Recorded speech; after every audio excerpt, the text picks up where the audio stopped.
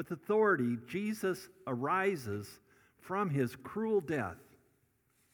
In verses 5, 6, and 7, we are reminded of what the angel said to the women. Don't be afraid. I know you are looking for Jesus who was crucified. He is not here. He is risen from the dead, just as he said would happen. Come, see where his body was lying, and now go quickly and tell his disciples that he is risen from the dead, and he is going ahead of you to Galilee. You will see him there. Remember what I have told you. Do not worry.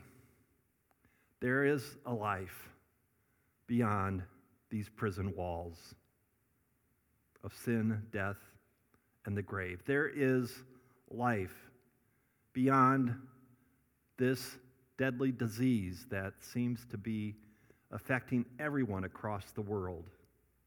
There is life. Jesus said, all creation is being restored.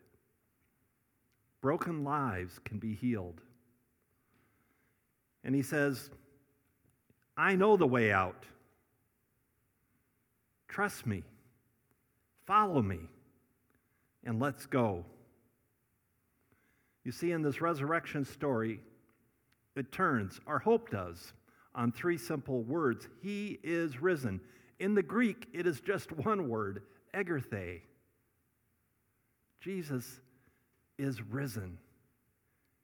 He is risen indeed.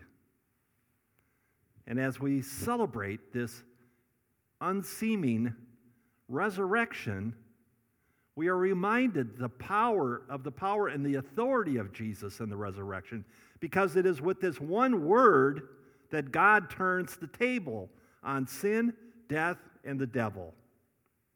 It is with one word that God turns the table on injustice. It is with one word that God turns the table for you.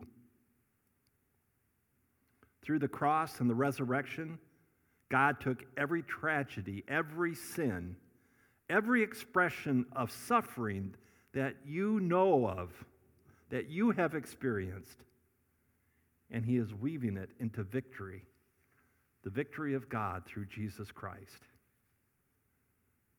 And if the angel's words weren't enough, then let's hear once again Jesus' own words to the women. Do not be afraid.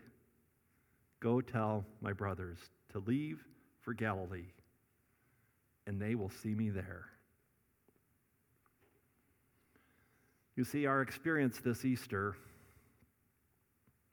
is much more similar to the first Easter than it is to our past Easter celebrations. I've heard from many of you that Easter just doesn't seem the same this year, and it isn't. This year we live in fear of this dreaded disease. This year we have experienced crushing disappointment. A dear friend of mine and I were talking this past week, and he looked at me and says, you know, Steve, the worst thing of all is that we can't see our grandchildren. We can't be present with them. We can't hold them and play with them. We had hoped that by Easter we could be together again. But just like that first Easter, we will be surprised by joy. And we will sing our Alleluias. And as we sing, our hope will deepen with each song that we sing.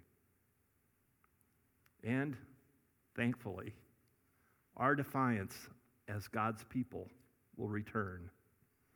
That holy defiance that Paul wrote about in 1 Corinthians chapter 15. Then what are our dying bodies? Why are our dying bodies have been transformed into bodies that will never die? This scripture will be fulfilled. Death is swallowed up in victory. O death, where is your victory? O death, where is your sting? For sin is the sting that results in death, and the law gives sin its power. But thank God, he gives us victory over sin and death through our Lord Jesus Christ. Even disease will not conquer us, for we abide in the love of our Lord and Savior, Jesus. And this Easter, I invite you to join me as we remain confident that God loves us completely and that God has brought you eternal life. That is our confidence. That is our hope.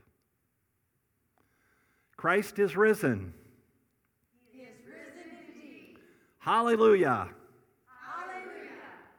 Amen.